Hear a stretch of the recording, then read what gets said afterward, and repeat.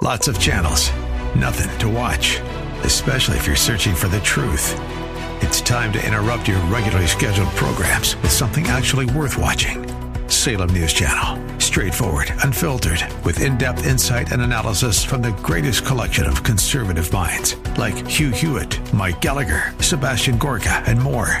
Find truth. Watch 24/7 on snc.tv and on Local Now, Channel 525. Let's not be deceived. This is Mission America with Linda Harvey. It's time to talk about Halloween again. Many American Christians cringe at the idea of skipping Halloween. Who wants to be labeled a fearful fundamentalist, depriving a child of trick-or-treating? But you don't have to feel guilty. Here are some thoughts about why we should avoid Halloween. First, there's the growing popularity of this event. It's now the number 2 American celebration, right behind Christmas. What's driving this magnetism? Spiritual deception on a grand scale may be at work. When anything becomes quite popular, Christians always need to ask, is God in this? The answer to an awful lot of entertainment choices today would be a resounding no. Discernment helps us apply godly principles to our worldly lives. And what do we find out when we sort through the activities of Halloween? Well, first, there's the origin of the event. Some claim that since it's All Hallows Eve on some official church calendars, this makes it a Christian holiday, but this explanation is very thin gruel, gospel-wise. That was an 8th century decision made to accommodate local pagan traditions to appease evil spirits.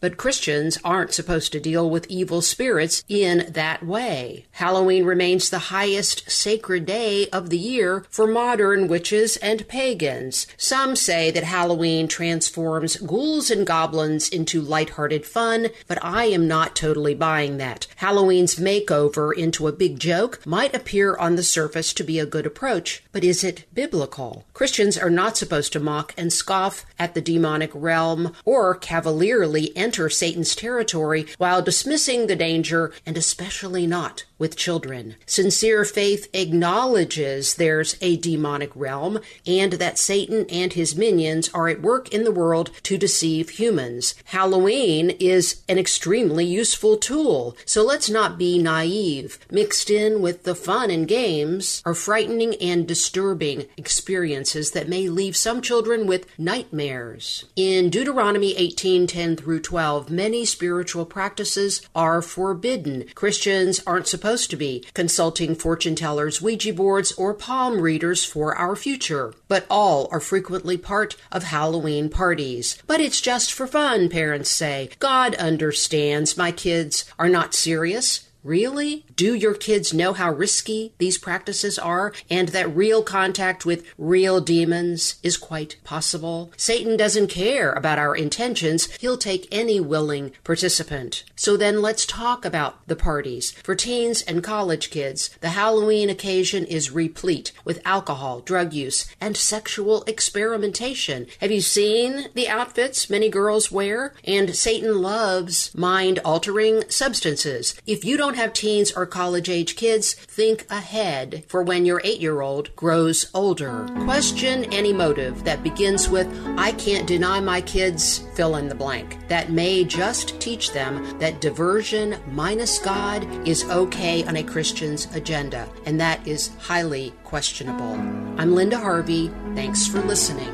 For more information and lots of news and Christian commentary on today's culture, log on to missionamerica.com. That's missionamerica.com. And be sure to listen to Mission America every Saturday afternoon from 1 to 1:30 here on AM 880 and 104.5 FM The Word, WRFD. And remember, with God, all things are still possible.